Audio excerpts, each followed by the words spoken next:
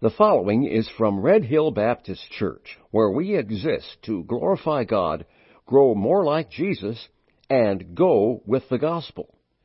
To find out more about our ministry or to contact us, please visit redhillbaptist.org. Well, amen. Thank you so much for joining us again here at Red Hill Baptist Church. We're so glad that you would invest this time with us, and we consider it a real honor to come to you where you are and to share God's Word with you. We're going to be back in the book of Philippians today as we continue our series called Finding Joy. We're thinking about our prayer list right now and what's on your prayer list. And, it's a real blessing when someone tells you that they're praying for you, isn't it? I mean, it's just something about somebody saying, listen, I'm praying for you. But have you ever given any thought to what they might be praying for you? I mean, what exactly are they praying for when they mention you before the throne? They may not even like you. In fact, they may be praying curses instead of blessings upon you. Reminded me of a story between a song leader and a preacher, and they were not getting along very well. And as time went by, their strained relationship began to bleed over into the services at the church. In the first week, the preacher, he preached on commitment and how we all should dedicate ourselves to the service of the Lord. And the song leader got up and he closed the service that day with this song, I Shall Not Be Moved. Well, the second week, the preacher, he brought a message on tithing and how we all should gladly give to the work of the Lord. And the song leader closed with the song, Jesus Paid It All. Well, the third week rolls around and the preacher preached on gossiping and how we all should watch our tongues. And the song leader closed the service with the song, I Love to Tell the Story. Well, with all this going on, the preacher, as you can imagine, became pretty disgusted with the whole situation. And the following Sunday, he decided to tell the congregation he was considering resigning. And the song leader closed the service that day with the song, Oh, Why Not Tonight? Well, as it came to pass, the preacher did indeed resign. And the next week he told the congregation it was Jesus who led him there. It was Jesus who was taking him away. And the song leader closed the service that day with the song, What a Friend We Have in Jesus. I don't know if that story is true. Sadly, it might just be a true story. But it does make you wonder what people are praying for when they pray for you and for me. But you know what? In Paul and the Philippians case, we're not left to wonder about what Paul was praying for them. In the first place, Paul loved them very much. He had their best interest at heart. He was taking them to the Lord before the throne of grace. But in the second case, Paul was very clear here about what he was sharing with these Philippian believers. In fact, he was very specific in what he was praying for them. And as we look at Paul's prayer list here, we want to see that his prayers, and we're noticing that his prayers, they don't look quite similar to our prayers a lot of the time. Our prayers seem to revolve around the physical and needs and those sorts of things, and we should pray for those things. But I want you to notice what Paul's prayers were for these believers in Philippi. We're looking at Philippians chapter 1, verses 9 through 11. And this I pray, that your love may abound still more and more in knowledge and all discernment, that you may approve the things that are excellent, that you may be sincere and without offense to the day of Christ, being filled with the fruits of righteousness which are by Jesus Christ, to the glory and praise of God. Now we're noticing four requests in particular when it comes to Paul's prayer list for the Philippian believers. We looked at the first two last time. We noticed that he prayed for their love, that it would abound more and more in knowledge and discernment. And then we noticed, secondly, he prayed for their choices, that they would approve things that are excellent. And that brings us today to number 3 and 4 on Paul's prayer list for the Philippian believers. And the third request that he mentions, we can summarize it this way. He prayed for their integrity. He prayed for their integrity. If you'll notice there in chapter 1, verse 10, he says at the end of that verse that you may be sincere and without offense till the day of Christ. We notice that these requests are kind of building one upon another. And he prays that they would be sincere and without offense until the day of Christ. And we'll consider those words and phrases together. Let's take the last phrase first. The day of Christ. That is the rapture. He's already mentioned it so far here in the first chapter, in the very 6th verse, where it says, being confident of this very thing, that he who has begun a good work in you will complete it until the day of Jesus Christ. It's obvious that Paul kept an eye toward the sky. He knew that Jesus Christ was coming again. When he says there the word sincere, it has the idea of being judged by sunlight, without wax or unmixed. Kind of like when you were to take a piece of pottery and hold it up to the sunlight and see if there were any cracks in it that had been kind of put back together. The sunlight would reveal any hidden cracks. And as believers, we're to hold our lives up to the sunlight of God's Word and see if there's anything that's not quite right in our lives, to see if our walk matches our talk, to see if we are genuine and sincere in our lives and our living. And then he says that we might be sincere and without offense. That has the idea of being blameless, not being a stumbling block to people, not having a moral failure that would cause other believers to stumble or sin or to reject Christ outright. Now, this is not being perfect. We realize that. But it's living a life of integrity. It's living a life of consistency. It's having a good testimony day in and day out in our Christian life. And we have to remember that other people are watching us. And I want you to notice, beloved, as we've studied Paul's prayer request so far, he's not once mentioned their bunions or their big toes or their balding heads. And don't get mad at me. It's not that those things are not prayer requests and things that we should be praying about, health needs and concerns. But we're masters when it comes to praying about those sort of things. When are we going to start praying about these sorts of things?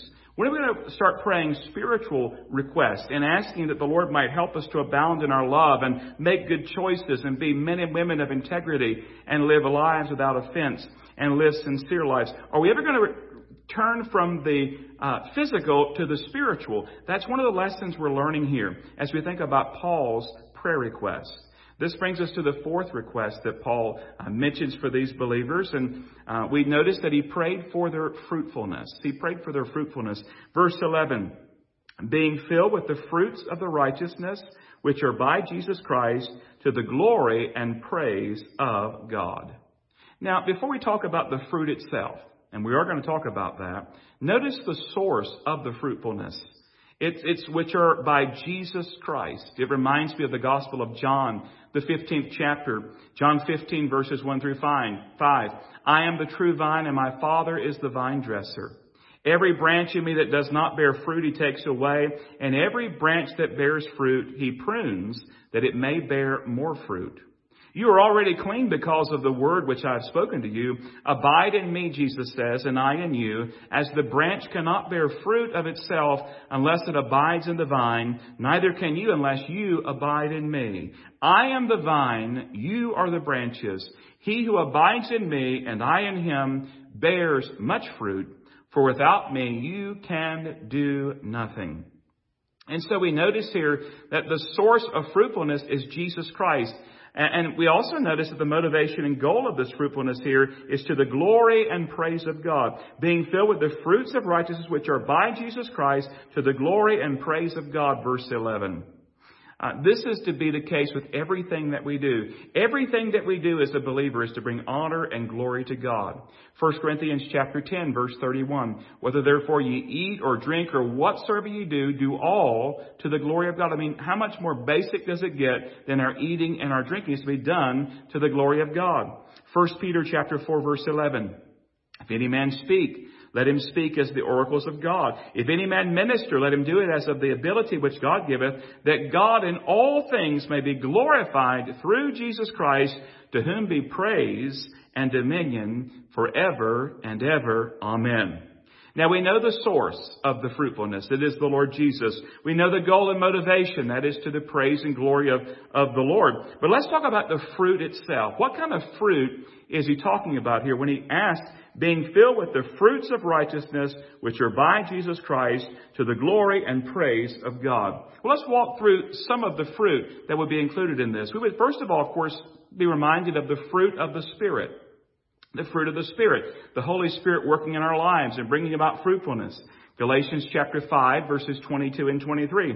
But the fruit of the Spirit is love, joy, peace, long-suffering, gentleness, goodness, faith, meekness, temperance. Against such there is no law. And so the Holy Spirit works in our lives to bring about that sort of fruit in our lives. We would also think about the fruit of evangelism. That is winning other people to saving faith in Jesus Christ. In Romans chapter 1, verses 13 through 15, it says, Now I would not have you be ignorant, brethren, that oftentimes I purposed to come to you, but was let hitherto, that I might have some fruit among you, even as among other Gentiles. I am debtor both to the Greeks and to the barbarians, both to the wise and to the unwise. So as much as in me is, I'm ready to preach the gospel to you that are at Rome also. And so we think about the fruit of winning lost people to Jesus Christ. There's the fruit of the Spirit, the fruit of evangelism, and then we think about fruit unto holiness. The fruit of holiness. Romans chapter 6, verse 22. But now being made free from sin and become servants to God, ye have your fruit unto holiness, and the end everlasting life. Furthermore, we would add to this list of fruit that Paul probably had in mind as he was praying, was the fruit of good works. The fruit of good works. Colossians chapter 1, verse 10. That you might walk worthy of the Lord unto all pleasing, being fruitful in every good work and increasing in the knowledge of God. Then we would add one more, and that is the fruit of thanksgiving. And that's certainly a fruit that needs to be developed in our lives.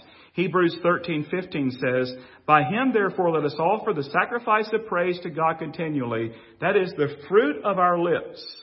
The fruit of our lips giving thanks to his name.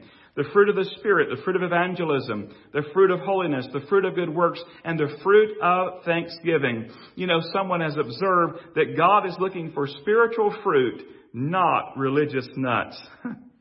He prayed for their love. He prayed for their choices. He prayed for their integrity, and he prayed for their fruitfulness.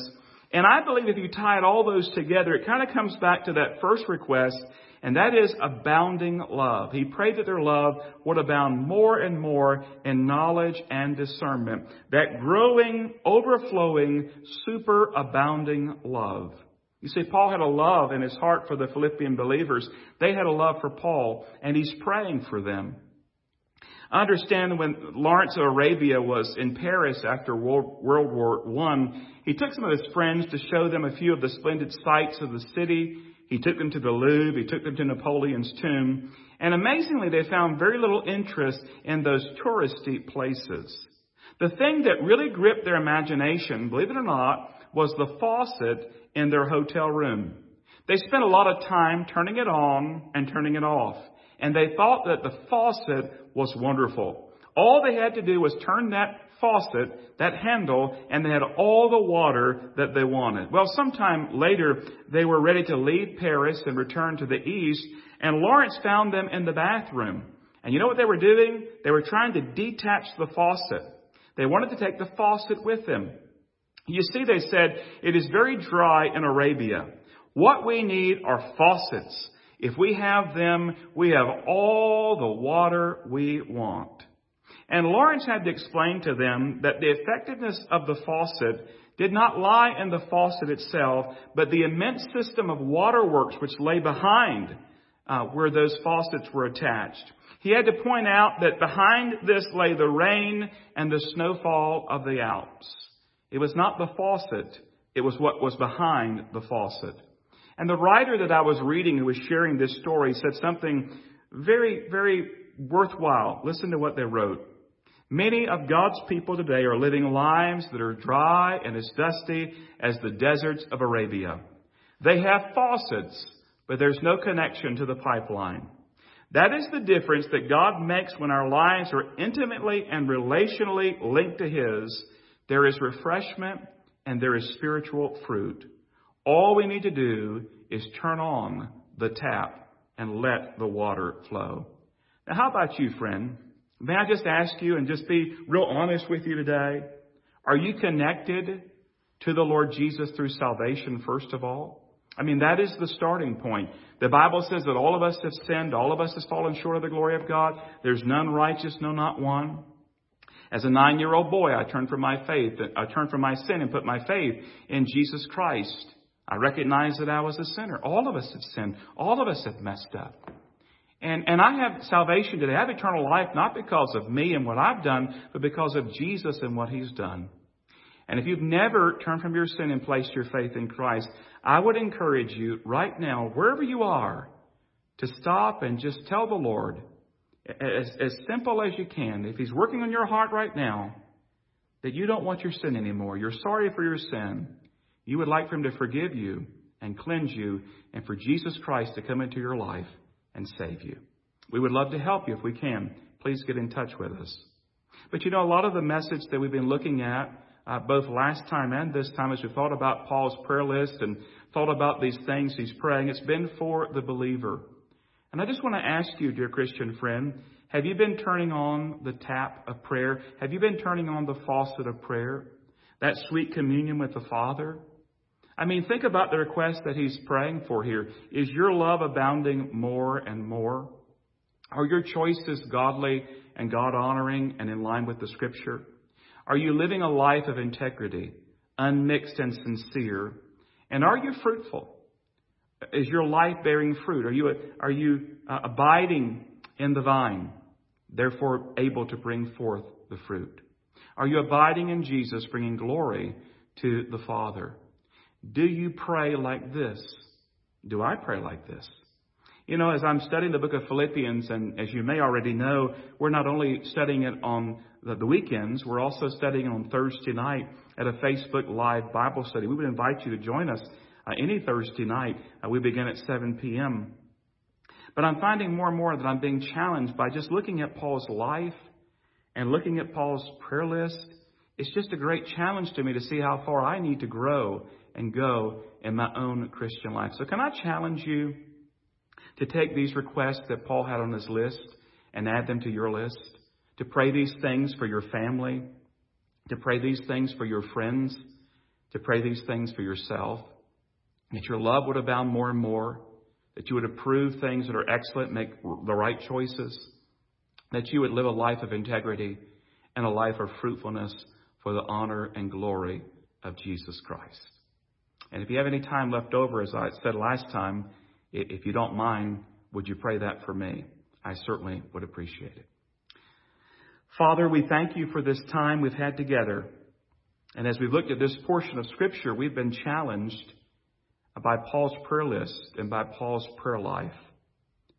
And Father, we're pretty good at praying for physical needs, and we know that you care. In fact, you tell us to cast all of our care upon you, for you care for us. And so we can bring the needs concerning sickness and financial needs and those sorts of things, and we can bring them to you and give them to you. But Father, if we're honest, we sometimes not quite as proficient in praying for the spiritual request like we find Paul praying for these believers. So Father, we pray right now that you would help us, that our love would abound more and more in knowledge and discernment, that we would make wise choices and approve things that are excellent, that we would be men and women of integrity and sincerity, and that you would bring forth fruit in our lives for your honor and your glory. We love you and we praise you, and we pray this in Jesus' name. Amen.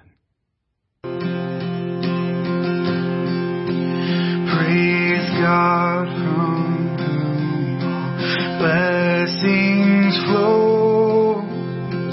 Praise Him, all creatures here below. Praise Him above, ye heavenly hosts. Praise Father, Son, and Holy Ghost.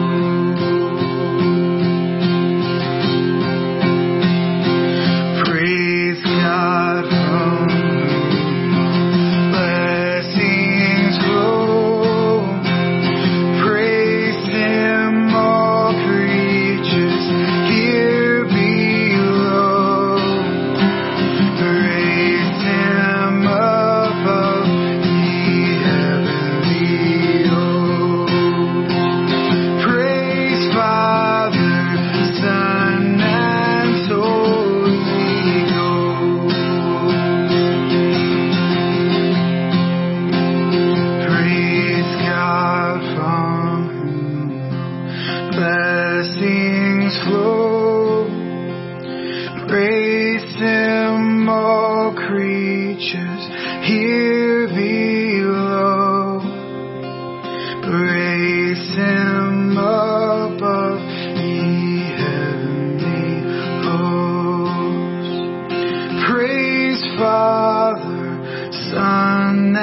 and Holy Ghost. Thank you for listening today. We trust that our time together was a blessing to you. If you'd like to connect with us, you'll find us on Facebook, YouTube, Apple Podcasts, and of course on our website at redhillbaptist.org. Until next time, may the Lord richly bless you.